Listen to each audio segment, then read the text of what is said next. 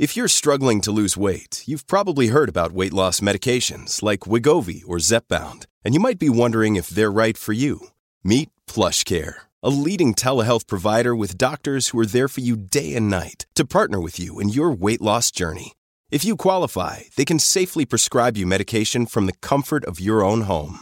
To get started, visit plushcare.com/weightloss. That's plushcare.com/weightloss. plushcare.com/weightloss. This is Hammond. And Jessica. And you're listening to the Friendly Atheist Podcast. If you like what you're listening to, please go to patreon.com/Friendly Atheist Podcast. Yeah. It's Friday afternoon when Yes. we're recording this, and we'll just get right into it because there's so many things we want to talk about. We, literally, as Hammond was coming over here, I got the push alert saying that the memo was released, so we don't have anything on that. I'm going to guess it makes Trump look foolish. Yeah. And the whole party. I don't know what he thought he was going to accomplish with that. Speaking of Trump. Oh, good. Let's start with this right away because it happened this week during the State of the Union. Oh, I did not. I don't want to brag. You know I hate to brag, Hammond. I'm listening. I did not watch a second of the State of the Union. I haven't watched any clips of it. I've heard some hot takes about it. And we are so the opposite. I watch pregame coverage. I enjoyed the live tweets. This was my thought is that that is my Super Bowl. The thing is, I figured it would be exactly what I expected it to be. It would be dry and boring. He wouldn't drop any N-bombs, and, it just wouldn't show us anything new, which I... Oh, no.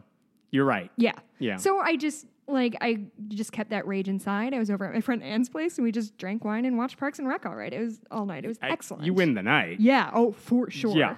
One of the things Trump said in the State of the Union, among many things, is that, we're all united. He was trying to call for bipartisanship before he totally didn't do anything bipartisan. Right. But one of the ways he said we are all in this together is that we all believe in God.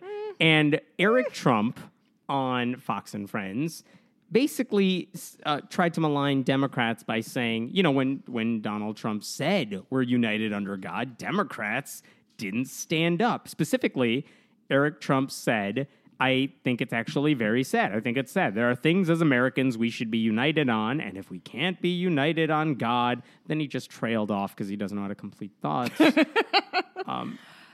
So, no. Oh, Eric Trump. No, that's not how any of this works. Yeah. One of the best responses to that comment, and it was a lengthy response, came from Andrew Seidel, who's an attorney with the Freedom from Religion Foundation, specializes in the First Amendment, is an atheist. But his response to this was just fantastic because he explained in basically an open letter to Eric Trump that was sent to Eric Trump. Was it? Here's why you're wrong about that idea. Not only are we not united on God, what does that even mean? But we're less united on God today than we were in the past. If you had said this in the 1950s, maybe, but... Right.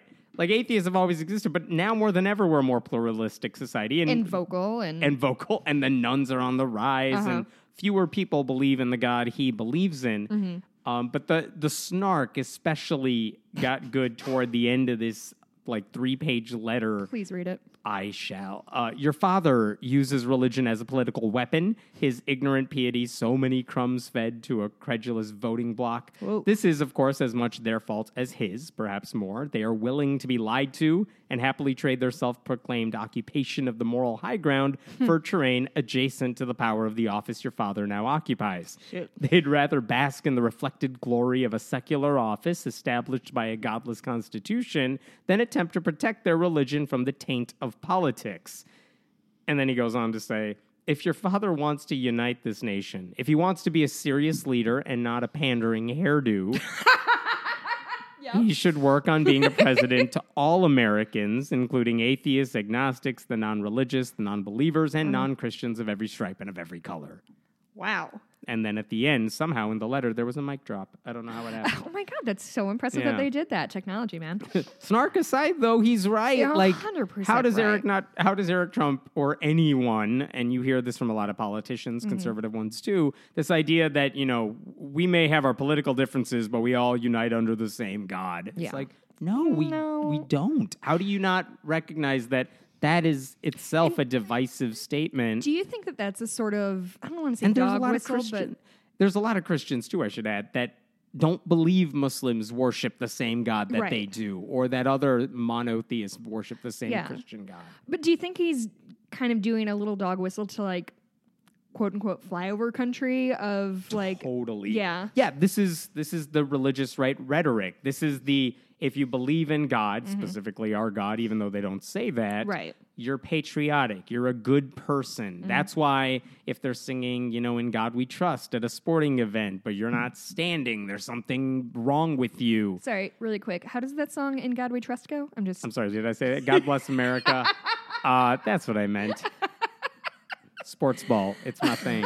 So anyway, they just assume that everyone ought to believe as they do. Right. And actually, I don't even have this up in front of me, but there's a sheriff in Polk County, Florida. His name is Grady Judd. I just saw this morning, which Grady is why Judd is an excellent name. it's the most southern name. I Awesome. love Yeah. it. You won't like this guy. Oh. What he was saying, he's the type of person, if you look at his reputation, what he's done over the past several years, the Okay. type of guy you would expect, like a Joe Arpaio type of sheriff who wants to just deport everyone who doesn't fit a certain mold. And what he wanted to say is, look, even if you're an undocumented immigrant here, but you're not breaking the law, you're a good person, I'm not going to come after you. That's what he intended to say. God, what did he say? And by the way, what he meant by that is like, but if you have any blemish on your record, I'm coming Sure. after you. That's what he really wanted to get at. But what he said is if you're not breaking I'm paraphrasing, if you're not breaking the law, if you're good with your kids, if you are God-fearing, With your kids? if you're God-fearing, I'm not going to come after you. It's like, well, what does that mean? And by the way, I called the department. I'm like, I want to know what that means. They didn't respond to me yet.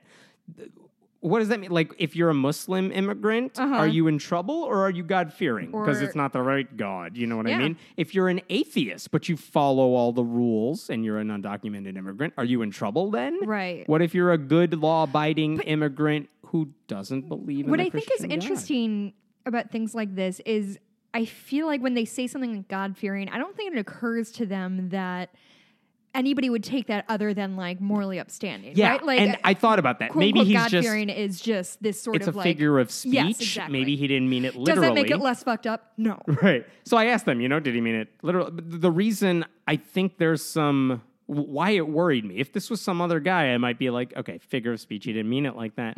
This guy has a reputation of Christian advocacy while as a sheriff, like he spoke at a church while wearing a sheriff costume. Sure. He God damn it, Evan. he actually took basketball hoops out of the county jail because, God forbid, prisoners have some. I remember this time to guy. do this. This is years ago, and he moved them to a church.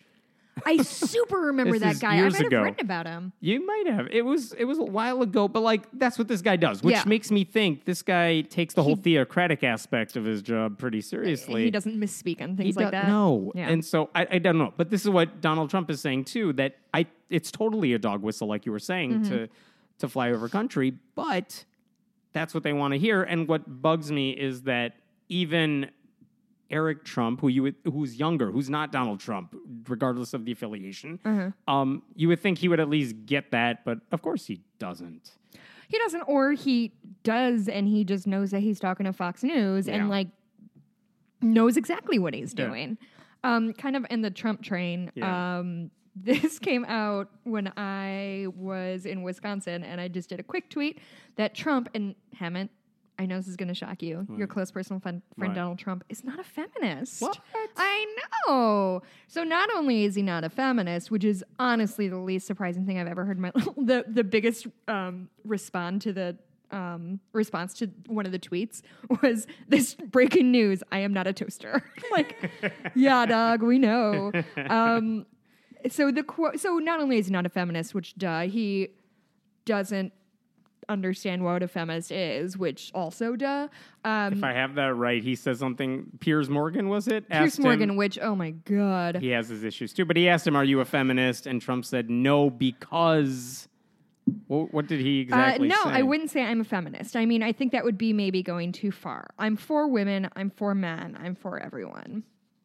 So all lives matter. Yeah, the feminist and question. and that's a really frustrating thing that we kind of continue to bump up against is this idea of like, oh, I'm not a feminist because I don't hate men. And like, don't get me wrong, I am a feminist who deeply hates men, all of them. Come at me, guys. But like, it's just very frustrating for people to be so hung up on this sort of made up person of this like man hating feminist who like it's just really frustrating to see, oh, I'm not a feminist, I'm a humanist or something like that, where they're not only like misunderstanding the initial statement, but they're also co-opting our our terminology. Anyway, so in case it's not clear, feminism means that we believe women should have equal rights as men and equal opportunity and equal representation, which right now, like, there's been more presidents named George Bush than there have been black or female presidents combined. So, like, I think men are doing okay. Anyway, that was that. That was I am shocked by this. That was a really fun kickoff to my Wisconsin weekend. Let me, since we're talking about, a leader who's disappointing, let me show you one who is not always disappointing. So this is in Canada. And let me tell you about Trudeau. I forgot if we talked about this last week. We may have, but Canada has a thing called Canada Summer Jobs. The government funds organizations that create summer jobs for students. They want to encourage that. So they'll give you like funding for it. socialism to me, Hammett. I'm sure everyone thinks it is. But they also allow religious groups to apply for that money, saying, look, if you're a church group that's hosting a Bible summer camp, but you're hiring students to help run it, that's a job. We're not going to say no to you because of the nature of that, of what you're doing. Well, and also Canada isn't the United States. They don't have it's a different law. So that's fine. Whatever. That's what they do. Now, the difference is this year, the Canada Summer Jobs program said if your group specifically, like their primary focus is to stop abortion rights or to be anti-gay, you're against gay marriage, and that's the heart of what you do, you're not eligible for the money. Cool. Now, if you're a church that just does a summer Bible camp and you happen to believe marriage equality is immoral or wrong or unbiblical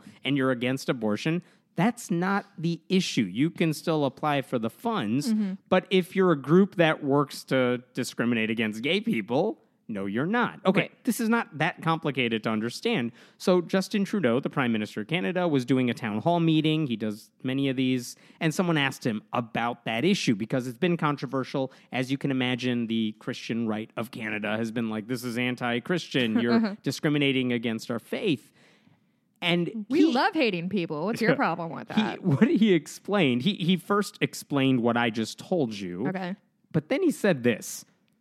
I'm going to quote this because it's really good. And it's been a long time since I've heard someone speak like this who actually is in a position of power. Wait, are you about to tell me something good and empowering? Because I'm not used to it through this podcast. It was jarring when I heard it because I'm like, oh, man, that's the leader of their country. No religious group is going to be barred from Canada's summer jobs on the basis of their beliefs, period. Anyone who tells you otherwise is pushing a political agenda. However, there are certain groups that are specifically dedicated to fighting abortion rights for women and inclusion of LGBT communities, and that is wrong. That is certainly not something that the federal government should be funding summer students to do, to roll back the clock on women's rights. That's not going to happen. This government will continue to be unequivocal. We will stand up for women's rights. We will defend women's rights and the rights of the LGBT community, regardless of what folks in certain religious groups try to push us against. And then he went on to say, we are not rolling back the clock on women's rights. And I know that makes a few people upset, but there is no way government funding is going to organizations that have the specific and explicit purpose of limiting women's rights, period. Can you see the goosebumps? I see the goosebumps. Even Obama, by the way, never went that far. And I remember he did a similar town hall back when he was president, not campaigning, but as president. And our friend Amanda Knief, who worked with American Atheists, she was in the town hall and she got to ask him a question. And she said, are you going to allow the federal government to give funding to religious organizations that do secular work but discriminate in who they hire because of their beliefs? Maybe they feed the homeless, but they don't. If you're openly gay and you're married, they won't hire you. Is the government going to fund those groups? And Obama gave a wishy-washy Obama-esque answer on that, saying, well, we have to balance both sides of this, whatever. And it was a disappointing answer. But like to hear Justin Trudeau, there was no balancing there. He was very clearly on one side of this issue. I haven't heard that in a while. It was nice to hear. I know he's not perfect, but that was a good answer on that issue. Yeah, it's very it's good to hear that we're not the I don't know. I'm just tired of like talking to walls. You know, I'm it's very nice to hear somebody in power say something that's logical and has a point of view, not a sort of like obfuscating like not all lives matter. Not all lives matter. There are bad people on many sides. Right. So I guess that's a good transition into kind of my a thing that made me super. I've got 2 abortion things on this, actually. Are you ready for the abortion? Abortion segment, 1, let's go. Segment of our program. Okay, so to start with, there is a gentleman, and his name, I swear to fucking God, is Tony Tinderholt, which. Man, some of these names are excellent. Like, this guy's I've said this before. I have no comment on other people's names. Yeah, that's fair. Like, I mean, this guy is a monster, but he has an excellent name. What did he do? So he's a Texas state representative. He's a Republican.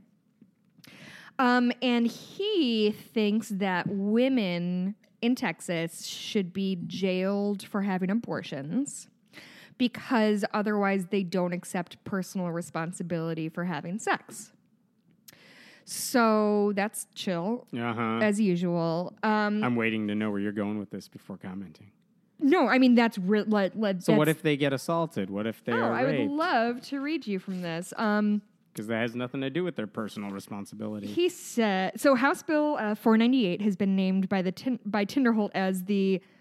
He's so fucking excited about this name. The abolition of abortion in Texas, which, come on, dog. And will likely draw another, will likely draw another costly lawsuit for Texas taxpayers to fund in court. Under this bill, are you ready for this? There would be no exception for women who are abused, raped, or have fetal abnormalities. If a teen is raped by her father, she'd be forced to carry the child under this law under penalty of jail.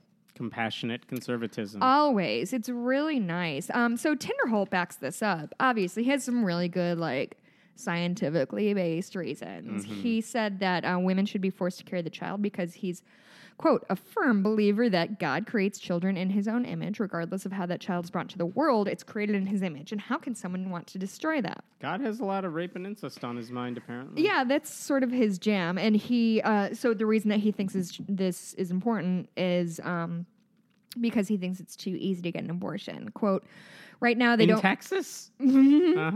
Quote, right now they don't make it important to be, they being women who have sex. Right. Like monsters. Right. They don't make it important to be personally responsible because they know that they have a backup of, I can just go get an abortion. Now, we both know that consenting adults don't always think smartly sometimes, but consenting adults need to consider the repercussions of the sexual relationship that they're going to have, which is a child. Every time I think about sex, I think of what would Tony Tinderholt say to me? It's just...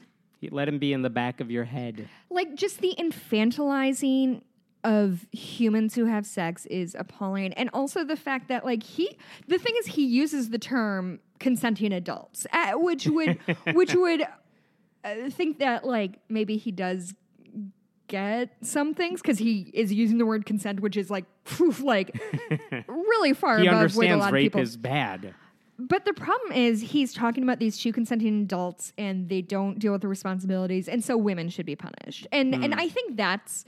Things like this I find so enraging is because, like, it's fucking basic biology that it takes 2, like... Right. Do men get punished if the woman has an abortion? He certainly didn't talk about that. And it's just a really fucking exhausting line of thinking that, like... I don't know. I mean, like, what else can you fucking say about this? Is that, like, pregnancies happen, accidental pregnancies happen, whether or not the person was being as responsible as possible, or was being, quote unquote, reckless, or was raped. Like, these things happen, and it's just like, you can't to me, it's like saying this person was brought into the hospital for being in a car accident. Well, they weren't wearing their seatbelt, so that's their fucking fault. Like, it's Let's put them in jail. That'll help everything. it's just this like weird backwards thinking of that pregnancy is the thing is they think of it as a punishment. Pregnancy is punishment for having sex. I don't know, guys. I don't fucking know. Like, Texas Republicans. What do you a expect? Democratic state representative, Donna Howard, explained that that regulating women's health care should not be, quote, made by someone who has no clue what's going on. Yeah, that sounds about right. It's so ignorant to think that women are somehow irresponsibly deciding that they're going to go ahead and get pregnant because it's so easy to get an abortion. And for the legislature to insert themselves in these decisions, it's just baffling to me that he could have that lack of compassion and understanding for fellow Texans. Blake Rocap, who's from NRAL, Yeah. do you say it out? I don't know. I've never said it out loud. Pro-choice Texas. He said that... NARAL. NARAL? Mm-hmm. I've literally only ever read it. Yeah. It's a really uncomfortable moment that I'm on a podcast saying a word I've never said out loud. I hate this. He said that the bill would, quote, take us back to a time in Texas when women lost their lives because they were trying to procure illegal abortions. Which, to me, that's always kind of what it comes down to, is you're never going to stop abortions. You're going to make them less safe. Yeah. And you're going to kill human adult women who are viable human beings and have people who love and care about them. So I'm not ready surprised. to get... The question is, how far will this go? Texas is dominated by Republicans, so Yeah. these types of bills can get signed, but as you mentioned, lawsuits would be coming too, and presumably the lawsuits, the people suing would win out because you have a right to an abortion. Yeah. Okay.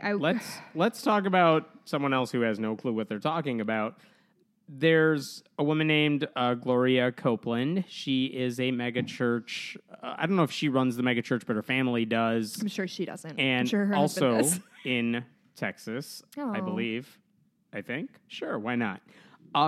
Gloria Copeland says no one needs a flu shot. Ever. And the reason, guess why you don't need a flu I've seen shot? this headline because Jesus got a flu shot. Because Jesus got a flu shot Was for that what all it of was? us. Okay, I read that headline and I think that you wrote it, and I was like, well, that can't be right, and just kept reading because like that's the dumbest thing I've ever heard. She said in her video, "Flu, I bind you off the people in the name of Jesus. Jesus himself gave us the flu shot. He redeemed us from the curse of flu." And people who don't have the flu can protect themselves by just declaring, "I will never have the flu." Inoculate yourself with the word of God, she said. Because when Jesus was crucified, What the fuck are you talking you know how about? Jesus died for your sins? Yeah. That also meant he took a flu shot so you don't have to get one. I'm not joking. That's what she was getting at. Wait, okay. See, this is honestly, when I read that headline, I thought this is what she was saying. I was like, well, that can't be true. I'm accidentally reading The Onion again. So does she think that no true believers have ever gotten sick? That's the question you should be asking. Like, Oh, and I am. And I don't know the answer to that. Like, what happens if you get sick? Does that mean Jesus is angry with you? Because there are people who believe that. But she didn't even say, I had to be a true believer. I'm going to go back on my own thing. She didn't say you have to be a true believer. You just have to say, I will not get the flu. Yeah. Kind of like accepting Jesus. Like, I believe, and then Jesus will forgive you if you are sincere about it. Apparently, if you just say, I'll never have the flu, that will make the bacteria and germs run away. Okay, wait, can I do one?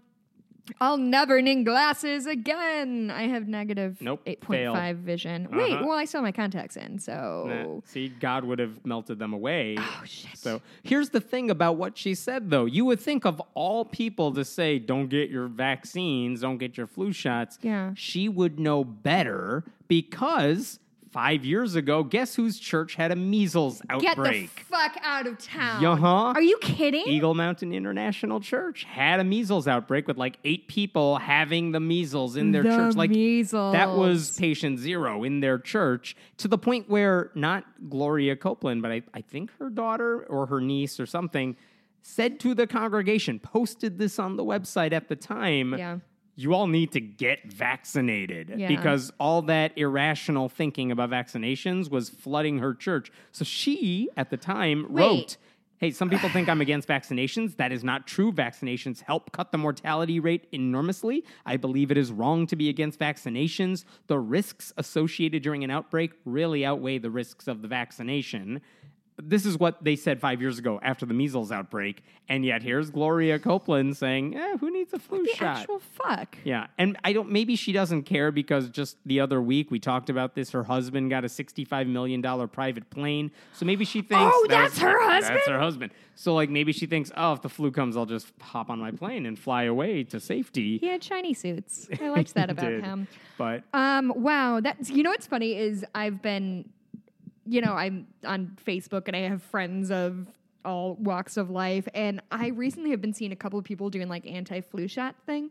And the thing that I think is funny is one friend in particular whom I like and respect and think is great.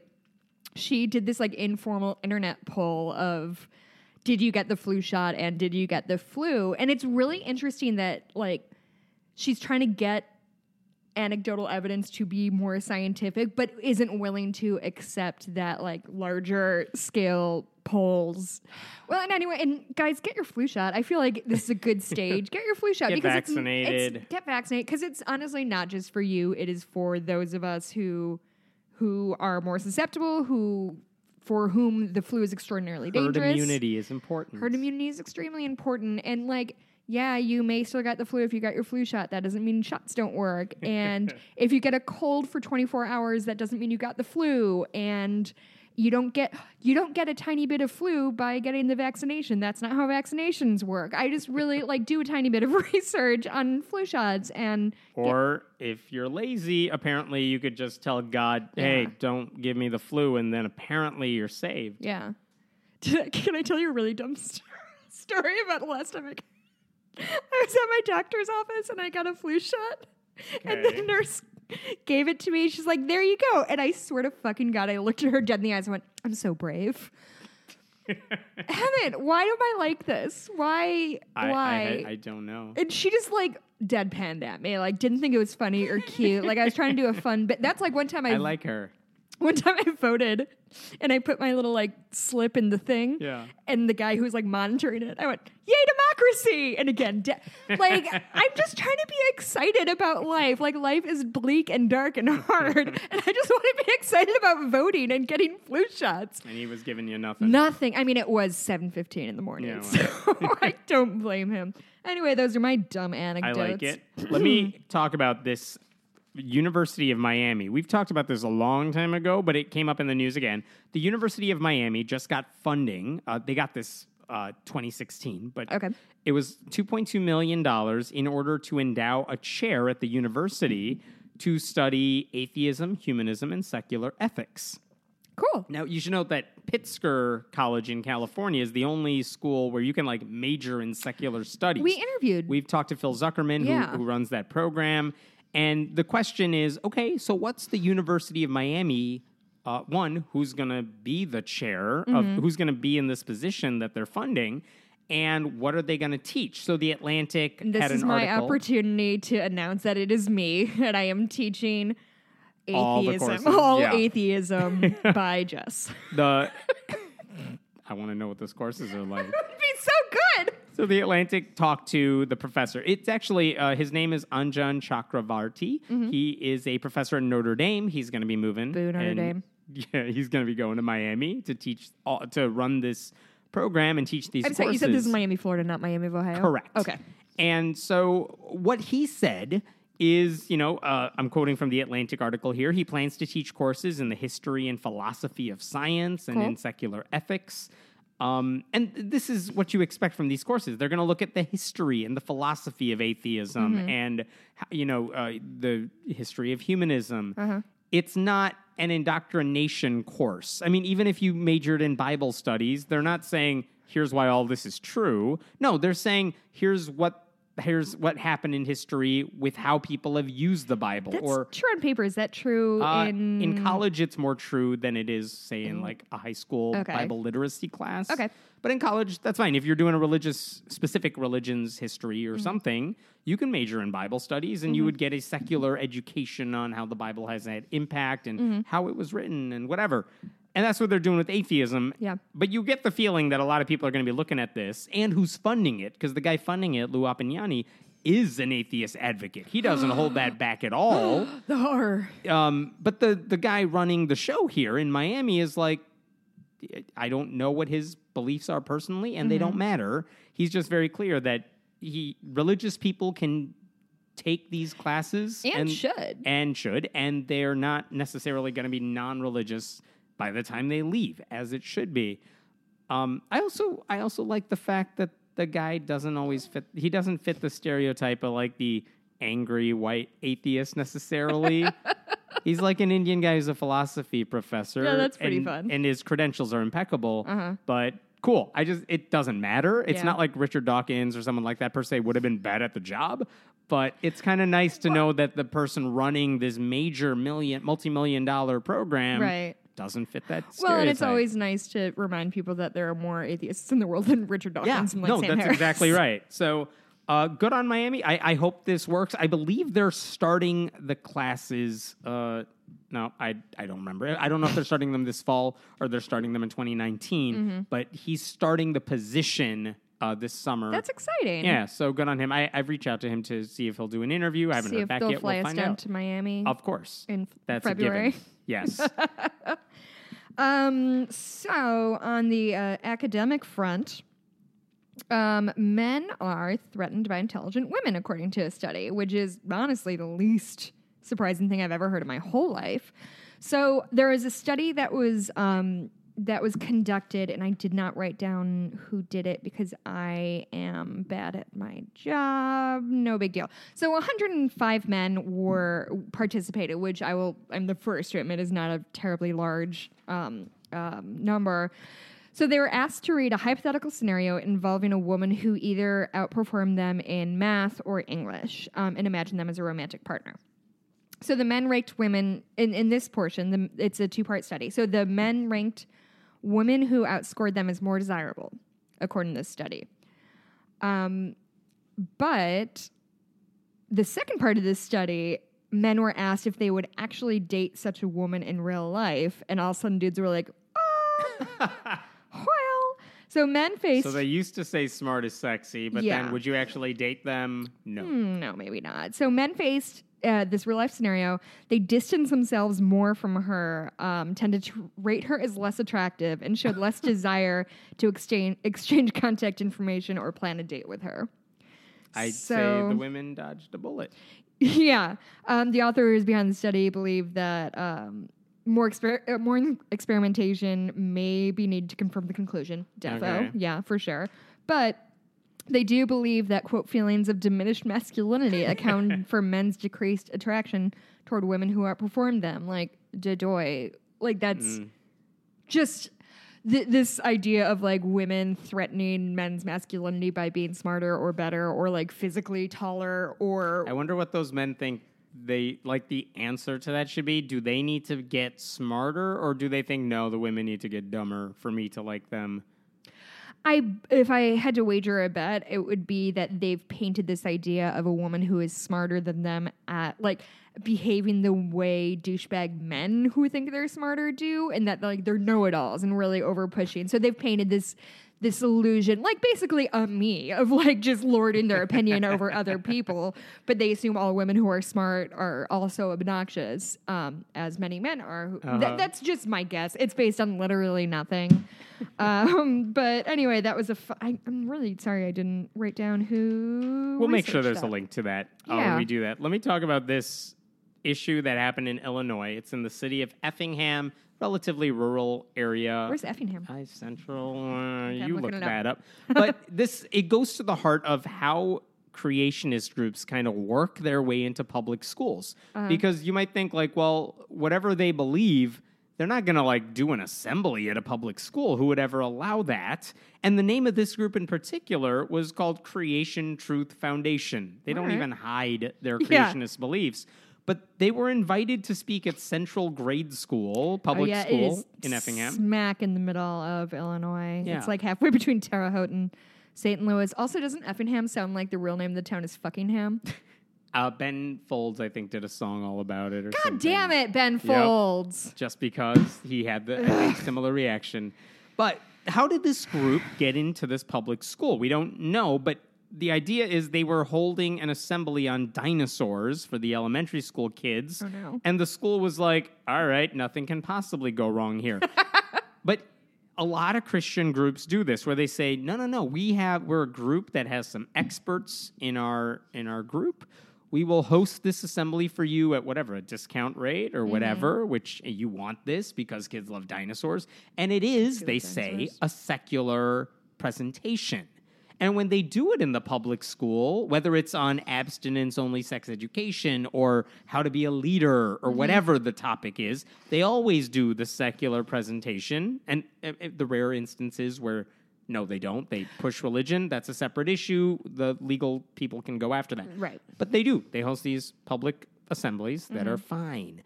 But in this case, and in a lot of cases, what they do is to say, hey, we're going to do this presentation again tonight or on the weekend. Bring your family, bring your friends there. And now it's off school property.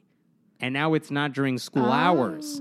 And in what happened in Effingham, what happened in Effingham is these kids brought their parents on Saturday to the church where they were going to hold this. They weren't even hiding this one. And all of a sudden, they got the dinosaur, like the Ken Ham dinosaur story, which is, dinosaurs were on Noah's Ark. They're only a few thousand years old. Yeah, you can ride the dinosaurs.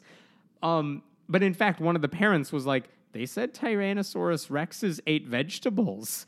They said there were dinosaurs with Noah on the Ark and that evolution was a myth. Oh. And this parent was surprised by this. They weren't used to this.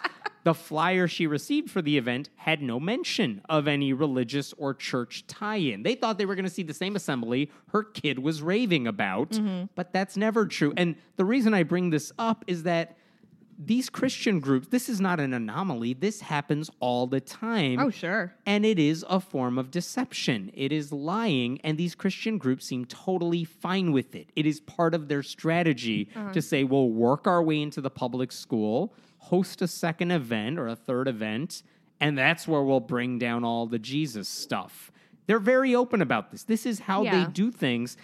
And what you ought to be asking is, like, what the hell is wrong with the school administrators that they even allowed this group to do a public present? They could have just said no. Yeah. They don't have to give a reason. Just say no to them from the get-go because you could see their website. I looked at their website, and their website's very clear about their mission to indoctrinate children. Okay, can I... I hate to say this phrase. Can I play devil's advocate for a second? Please. So, say we were like an atheist group and we wanted to teach kids about science or evolution or dinosaurs. Let's just say dinosaurs. If we went into a school, like if it were atheists doing the same thing... Then my answer would be the school should say, no, you clearly have another agenda. I mean, you're very open about that, I would think, in this hypothetical group. Right. That your goal is to spread atheism. We're not interested in that. Now, if like a paleontological, am I saying that right, society wanted to do the presentation and happened to include a lot of atheists in the group, different story. Okay. And a lot of times you'll see, Planned Parenthood puts on a sex ed seminar. That's a different story because they have experts pushing, like, here's how sex works. Yeah. They can share the slides in advance. You know what they're doing. They're not saying, hey, kids, come get a free abortion. No. There are groups, and this is the conversation a lot of groups have. You're not bringing in experts who know what they're talking about. Right. You're advocating a certain point of view. Right. Those groups should not be coming in to do these ostensibly secular presentations. Okay. But when you have experts, when you have sex education experts who have training in that field somehow, or dinosaur experts who are paleontologists or whatever, that's a different story. But when it's like American atheists, I love them. They should not be doing a presentation on science. I want like the Field Museum to do the presentation on science or some science group doing it. Different story. And what I don't get is why these administrators were just like, yeah, Creation Truth Foundation, who cares what you believe? Yeah. It seems so obvious. In hindsight, when you're like, well, let me just look at their website. Oh, look, Jesus is everywhere. How did the school, what was the vetting process? I have no idea. And it's not that the school did anything illegal by allowing them in to do a secular presentation. No, it's it was that ill-advised. they're stupid. Yeah. I don't get it. Or it's a bunch of good Bible thumping, God fearing, people from Central Illinois, and they legitimately don't see any problem with a church-backed thing because nobody's ever pressed them on it because they don't live in a metropolis where they have to deal with alternate points of view. That's entirely possible. If everybody is Christian, then who should have a problem with a Christian coming in? And I'm not saying that's right. I'm just saying I'm sure it's more... No one wrote a letter to the school saying you did something wrong because they didn't. They hosted the secular presentation. Right. The point I want to make is that these Christian groups do this all the time. They hide their true agenda for a later time. Yeah. And they're not open about it. It's not like they say, we're doing a religious version of this tonight. Bring your parents and friends. That's a good point. They say, hey, we're doing this presentation tonight. Come on down. Bring everyone you know. Then they sneak all the Jesus in there. And they're lying about it. Similar that they did. They rent school property, and it's like I can't think of what it's like. Churches can rent school property all the time for weekends. We specifically interviewed somebody years ago about the fact that God, what was the name of it? Anyway, it was just like that they would. There are plenty of public schools that will say, "Hey, we have church here on Sundays because the group's renting it out," and that's fine. But there are limits to where the signs can go, when you can advertise and put the sign out front saying church is in here. Yeah. If they're doing that during the school day, we have an issue.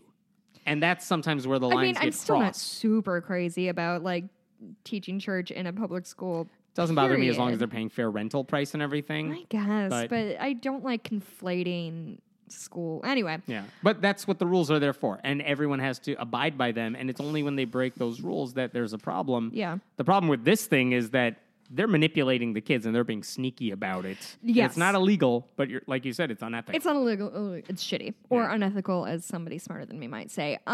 So here's a thing I wrote. I guess we're just letting Mel Gibson back into Hollywood, huh? So, first of all, he was just in a sequel movie, Daddy's Home, ? Asking the Does wrong that person. sound like the right thing? Sure. And I think Will Ferrell was in it, and I think one of the Wahlbergs was in it, the one who shot a guy. He's not a great guy.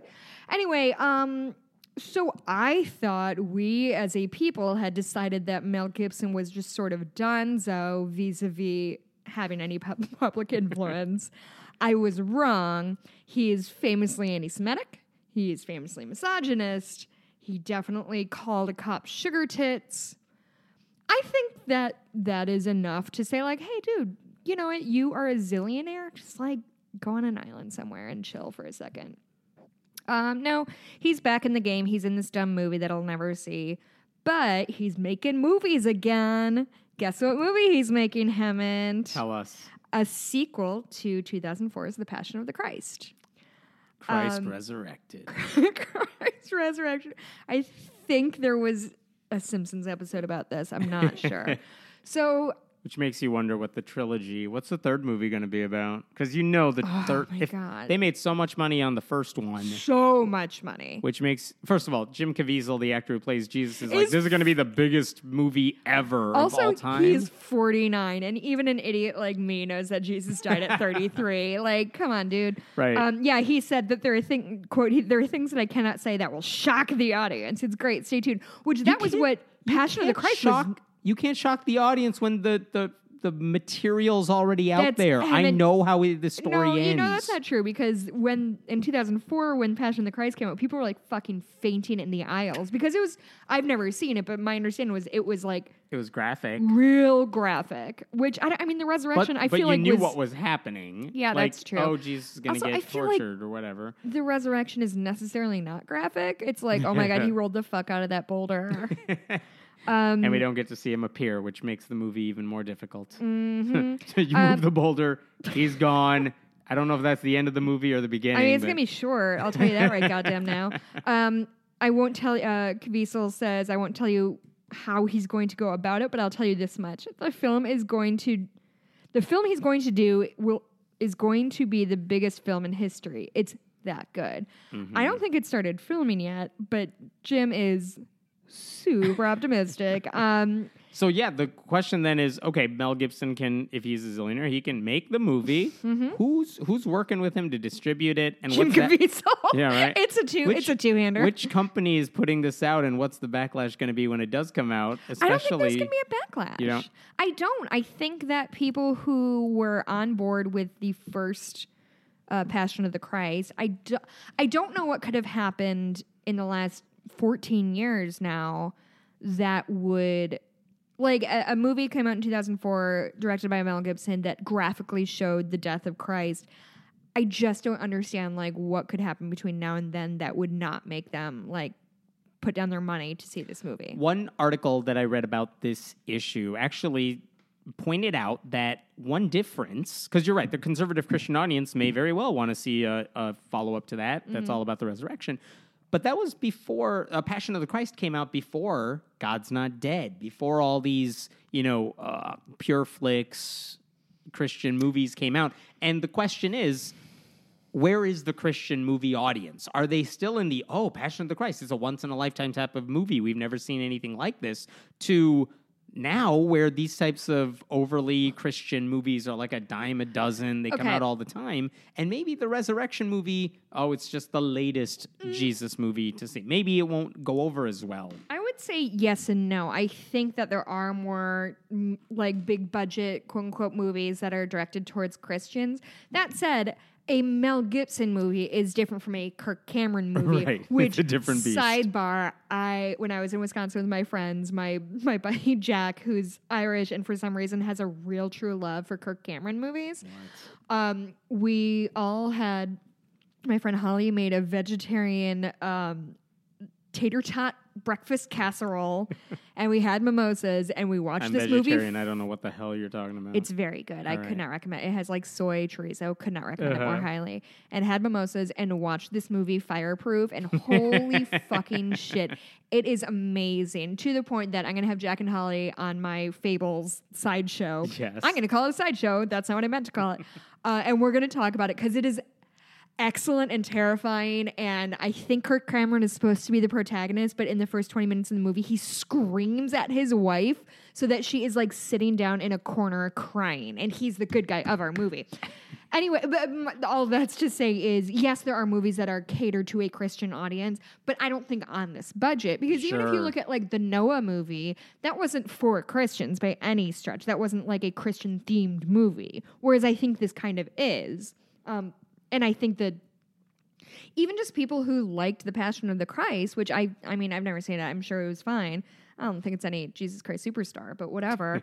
But people who saw that will see this. The songs weren't nearly as good in Passion of the Christ. Oh my God, they're not nearly as catchy. Not enough dance numbers, if you ask me. Anyway, so Mel Gibson also, God, this fucking guy. He was in an interview and he said, and I hate this so much, quote, "The resurrection, big subject." Oh my God. "We're trying to craft this in a way that's cinematically compelling and enlightening, so it shines a new light, if possible, without creating some weird thing." Yeah. God, it must be hard to hear him because he's so far up his own ass. Yes, the echo is. Oh my is God, deep you on wouldn't that one. believe it. Speaking of, Yeah. Nah, I got nothing. There is a guy named Josh Weed, real name, several years ago. W-E-E-D? Yep. Excellent. 6 years ago. Josh Weed! I definitely wrote about him. This was one of my most You successful did. blog posts that I wrote ever for your website. And the reason it was successful is because his story That's was because I'm a very good insane. writer and craft a compelling narrative. Obviously.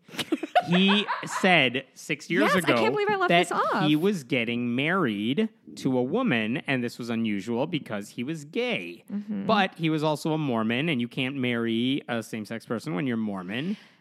So he was getting married to a woman, and he wanted you all to know that they had been together for...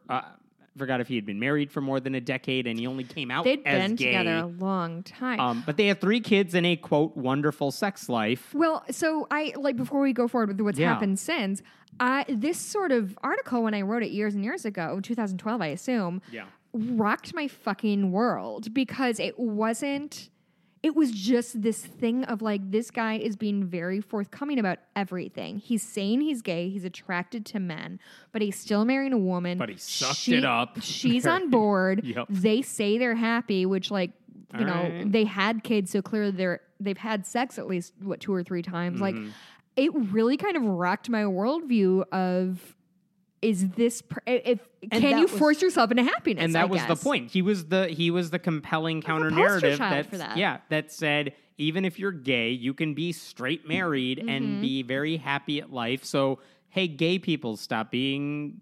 You don't have to be. Yeah, it was definitely a people. dangerous moral. Right. But like for his specific case, it really kind of like fucked me up for a little while. Yeah, it's weird. And guess what he said this week? He's getting divorced. Getting divorced. And here's the thing. His blog post went up and then it got deleted. And you're like, that's weird.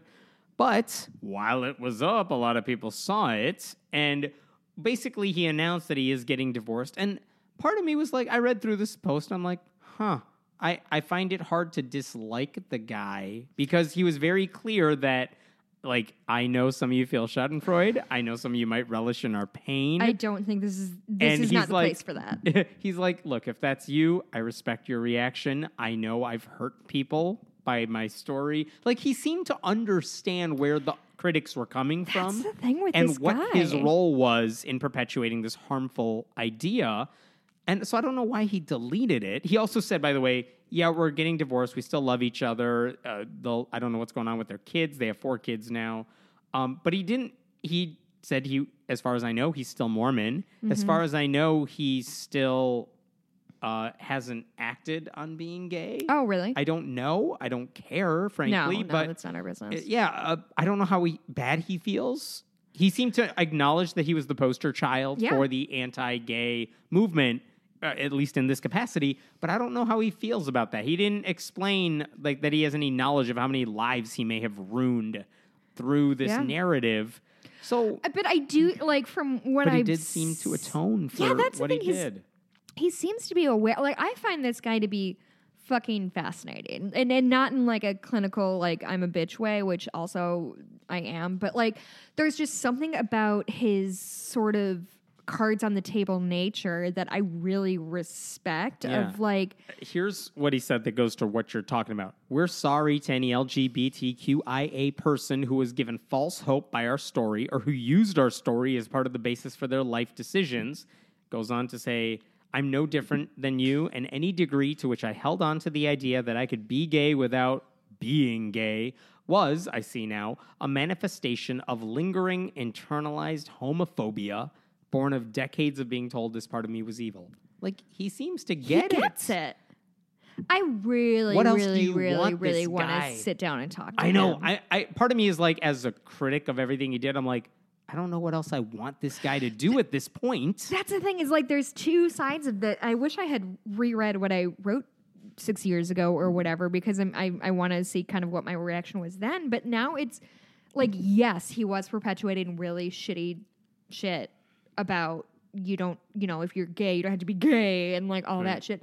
But like there was something I respected, that he was like, this is I guess I would put him against people who have been to like those like gay conversion therapy who are like, oh, I have no like gay thoughts anymore. I'm super into dudes, or I'm super into women now, and like all of that gay shit has fled from me. He didn't do that. He didn't say I was cured. He just said, I acknowledge this is a part of me, but also I am choosing to not do that. And I'm not saying that's right or wrong, but at least he was fucking straightforward with us, right? Yeah.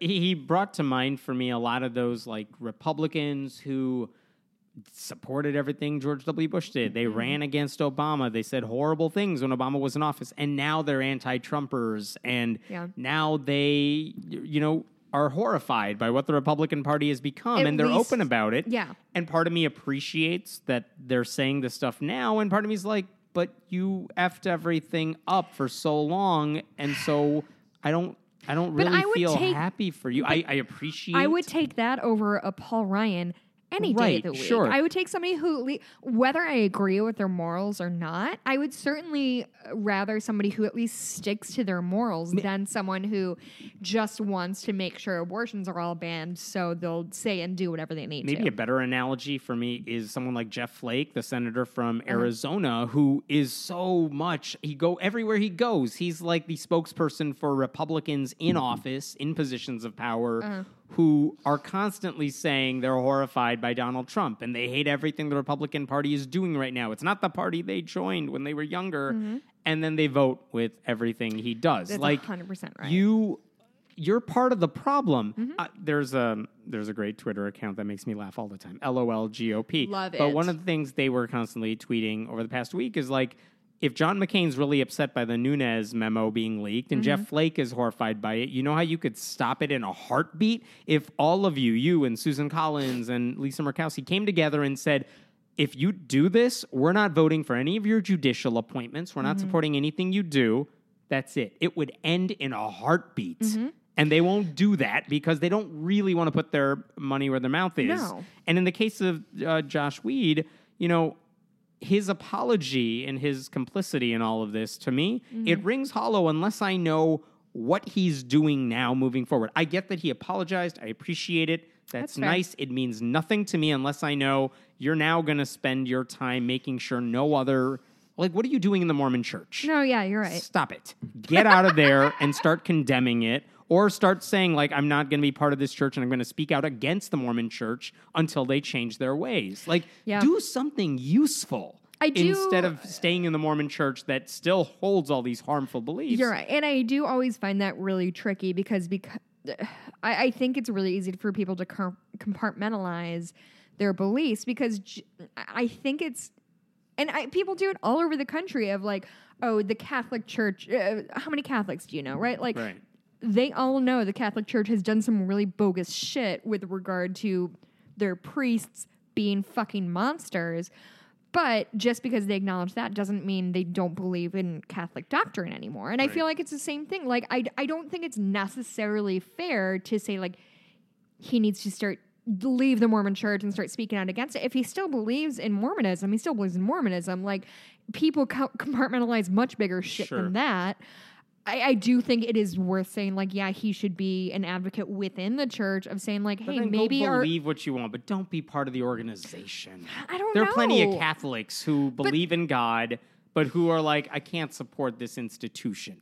But there's an argument to be made that, like, can you do more good from the inside out? Which, I mean, this is bullshit for me to say because I think any legit, Republican who's supporting Donald Trump, I think, is a garbage human. Right, and they have the power to change it. Less so when you're a Catholic, like you just attend church and you disagree with the church doctrine on certain issues. Yeah. You can't change anything in that church from the inside. Not if you're just a random person. Maybe a bishop could. Maybe they have some say. Yeah, but he's got a name now. Like, he has national press. But I don't think the Mormon church gives a shit about anything this guy is saying. Anyway.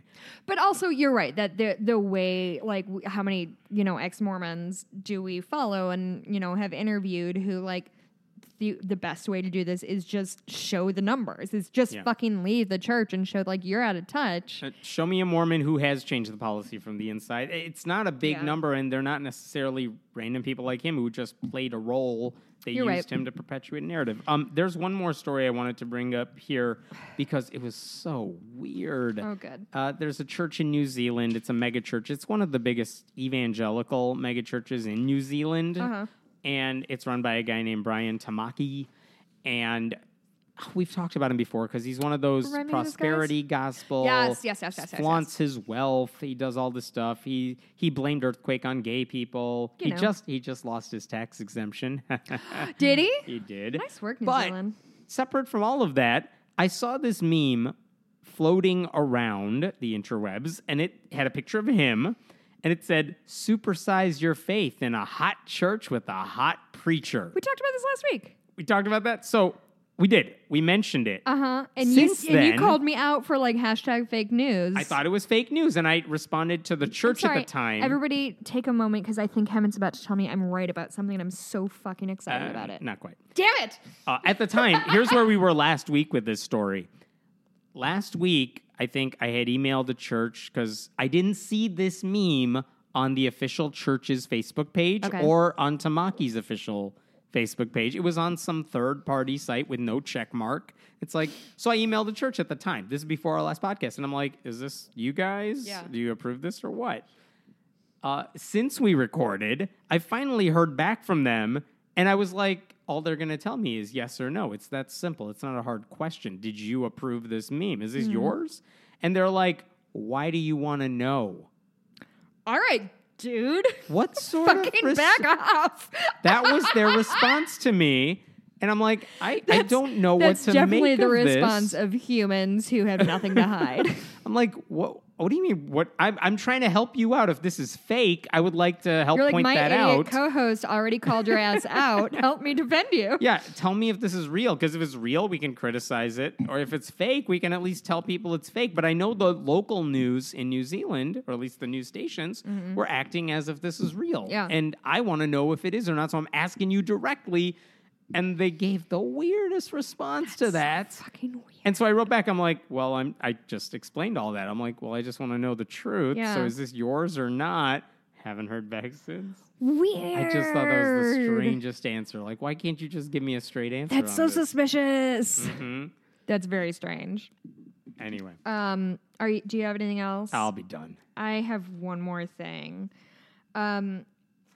So we already talked about abortion a little bit. I'm going to talk more about it because, David Brooks, buddy, you fucked up real good. So David Brooks recently wrote an op-ed in the New York Times about how Democrats who continue to place women's right to choose and abortion rights as high as they do, which I think is inappropriate as a human with a uterus, is an appropriate amount of importance to put on it. He basically blamed that on why we have a Donald Trump in office.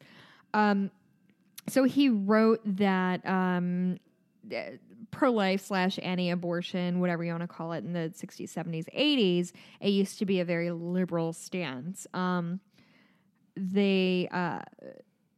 then the GOP kind of glommed onto it. People became single issue voters, which is really, really common from my understanding. So they consider the quote killing of the unborn the great moral issue of our time. Without pro-lifers, Ronald Reagan would have never been elected. Without single issue voters who wanted pro-life judges, there would have never been a president, Donald Trump. Which I do understand. And I understand why he's bringing that up as, let's look at the big picture instead of this one thing. So but here's what he says. He says that I understand our donors want to preserve a woman's right to choose through all 9 months of her pregnancy. But do we want late-term abortion so much that we are willing to tolerate President Trump? Do we want it so much that we give up our chance at congressional majorities? Do we want it so much that we see our agendas on poverty, immigration, income equality, and racial justice thwarted or defeated? So the best case interpretation of what he's saying is, hey, Democrats, this is an issue that riles up the right. Mm-hmm. Why are you making a big deal of this when it could tip the election in favor of Republicans? Mm-hmm. It's to your strategic interest not to fight against this 20-week late-term abortion ban, which 20 weeks is not late-term, by the way. That's about halfway through a pregnancy. Right. And it rarely happens, abortions, after that point anyway. And yes, and I'm glad you kind of summed that up well, because I do get fundamentally what he's trying to say is, are all of these other things worth, in the scales of what's important to us, is quote unquote late-term abortion worth it? So first of all, and I've said this on this podcast before, and I will continue saying it for the rest of my life, my physical health and decisions about my body is not a fucking bargaining chip. Yeah. It's something I believe I have a right to as an American and a human fucking being.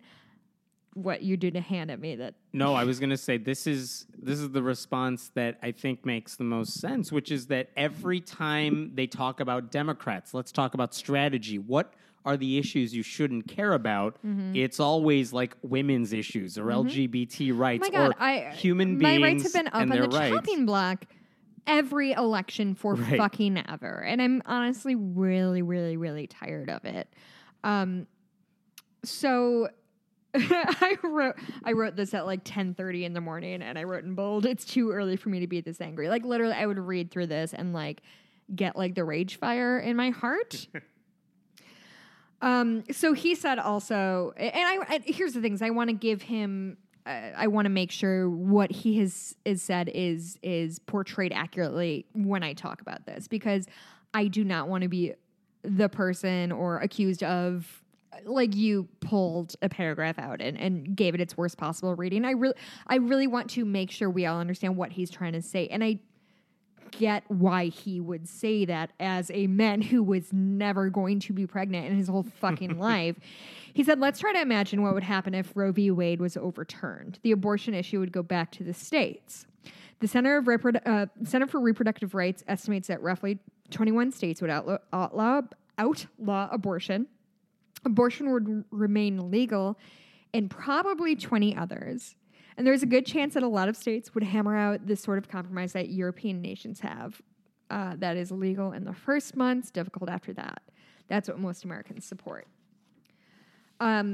So I think the whole states' rights issues always feels like kind of a red herring to me of, oh, it shouldn't be a national thing. It should be down in the state. But it really, as somebody who lived in 2 red states for an extended amount of time, I don't think the right to my health and well-being should have borders on state lines. I don't, like, if I got pregnant in college and I was a 19-year-old idiot who wasn't ready to have a kid. If I had gotten pregnant, like, I would hope that the fact that I was 200 miles away from Illinois didn't mean it would change the course of my entire life, because fucking Mike Pence, I don't think he was governor when I was there. I wouldn't have had anything to do with that. Anyway, it just, like, this whole states' rights things just feels like obfuscating to me. It feels like, oh, well, the states, as if the states are this sort of, like, en masse voting perspective, as if everybody who lives within a state has the same perspective. But somehow when that goes national, oh, it's not fair for us to say everybody believes the same way. I think it's fucking garbage. So this is what he said. So his thought is, if we let that go, if we let Roe v. Wade get overturned, if we kind of, like, bow down on this fight, the pro-life movement, this is a quote, would turn its attention away from national elections. Single-issue anti-abortion voters would no longer be automatic Republicans. The abortion debate would no longer be an absolutist position on one side and an absolutist position on the other. Which, again, like, I cannot stress this. I get why he thinks this is a compelling argument to be made, but it's also made by a human who never has to fucking worry about it, and so that really makes me want to. Yeah, it's none of his issues that are on the chopping block when it comes to strategy. Right. And he also talks about we support the right to choose throughout the 40 weeks of pregnancy, which is a really fucked up way to put it. And I think anybody who's honestly looking at this issue understands why. Nobody is 38 months pregnant. 38 weeks, yeah. 38, thank you. Nobody is 38 months pregnant. I said a correct thing. Nobody's 38 weeks pregnant and goes to Planned Parenthood and says, I want to have an abortion. Like, that's just not... this came to me now. It's just not how the fucking world works. And if you think women who haven't thought about this decision before they ever even, like, kind of become pregnant... If you don't think they think about that all the time, then you're a fucking idiot. And if you don't think that, like, if somebody did decide later in their pregnancy that they didn't want to carry this baby, if you think it was just, like, a fucking whim, then, like, fuck off. Like, you don't understand what's going on. So I actually, so babies are not viable outside the womb at 22 weeks. Scientific, it's just about how, like, oh, technology is changing the way we see fetuses. So for the first time in my podcasting career, I wrote a rant. I'm listening. Because I was really mad and didn't feel like trying to remember all my points. So here's what I said, and this feels really trite, but I'm going to read it anyway. This is a fundamental misunderstanding of what it means to be pro-choice. It's rare to the point of absurdity that somebody elects to have voluntary abortion past the 20-week mark. These procedures are by and large performed to save the life of the mother, or in the cases that the fetus has little or no hope of living anything other than a short and extraordinarily painful life. Or let's not forget that if the fetus is actually dead, we on the pro-choice side think it's cruel and unusual to force a woman to carry a corpse to term against her will, which is 100% what would happen if a 20-week plus week abortion was banned. The problem here that Brooks is giving into GOP talking points. They've created this fantasy world where late-term abortions look like the chest buster from Alien. I know I wrote that. That was dumb. That's specifically not the case. And to pretend otherwise is giving up what we have on our side, which is logic and sympathy and kindness, so that many women who are forced into a painful decision regarding an off-wanted child have to make. So that's what I wanted to say about that. Oh. Don't sarcastic clap at me. That's not sarcastic. I like that.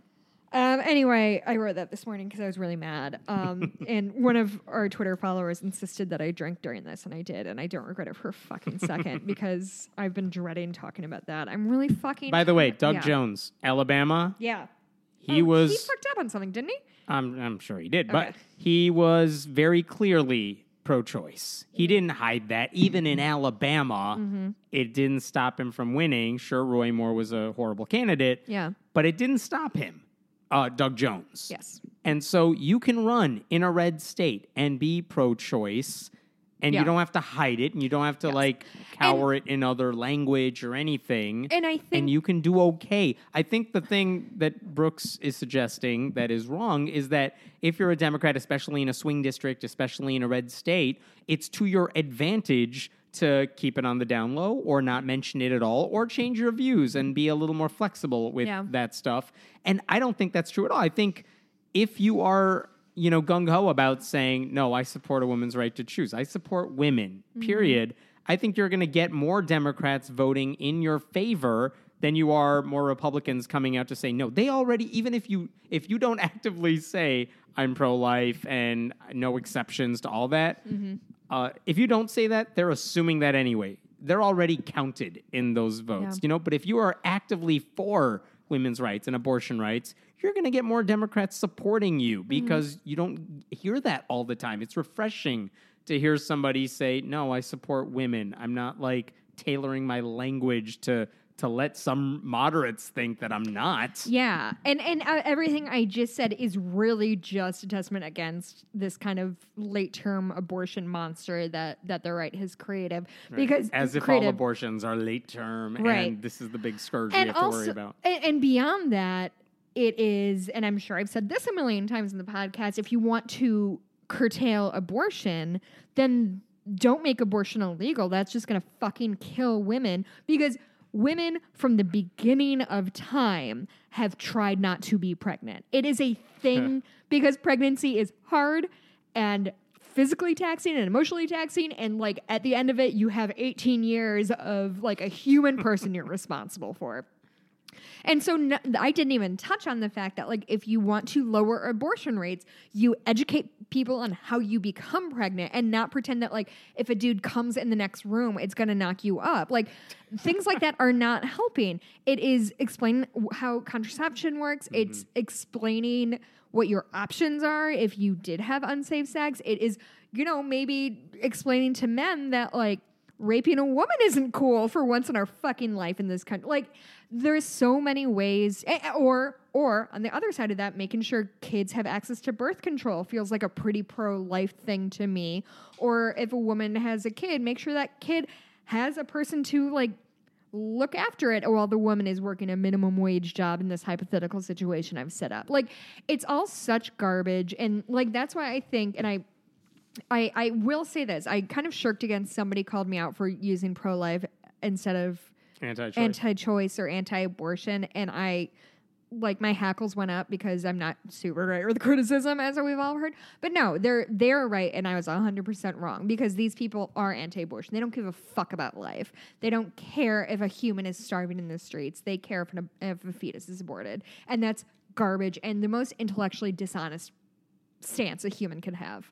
Anyway, that's my thing. I'm going to stop clapping for me. It feels sarcastic. It's not sarcastic. Did you see how quiet Dottie was? Dottie was good she today. She slept the whole time. Oh, look at that stretch. She's such a good girl. Where can we find you at? Oh, are we done? We're done. You can follow me on Twitter at Blueberry, BLUEBURIE. I'm at Heaven Meta. You can Etsy Jessica. Oh, Bitches Get Stitched Done. Oh, pet the dog. Oh, it's a she dog. was so good. She's wagging her tail. Don't pet my kids like this. You don't, because people don't pet kids. Oh, she loves you so much. I'm taking a picture of this. Oh, she loves you. This is unpleasant. So, oh my God, this is amazing. Oh, Dottie, good girl. You can find me at Bitches Get Stitched Down on Etsy. I've been doing a lot of custom work for people. It's super fun. I just wanted to remind you guys, in a few weeks, we're going to have a special episode go up that is the pilot for my Donors Only podcast, but we're going to put it on this stream. So I'm in the middle of reading Jennifer Government. My brother and I are going to talk about it. My best friend from Kentucky and I are going to read Bad Feminist. My friends Jack and Holly, who we just watched Fireproof with Kirk Cameron, we're definitely going to talk about that because it's going to be fucking incredible. My husband and I are going to read Tranny and talk about it. I'm super fucking stoked about this thing. And yeah, if you like what you're listening to, you can go to patreon.com/friendlyatheist-podcast.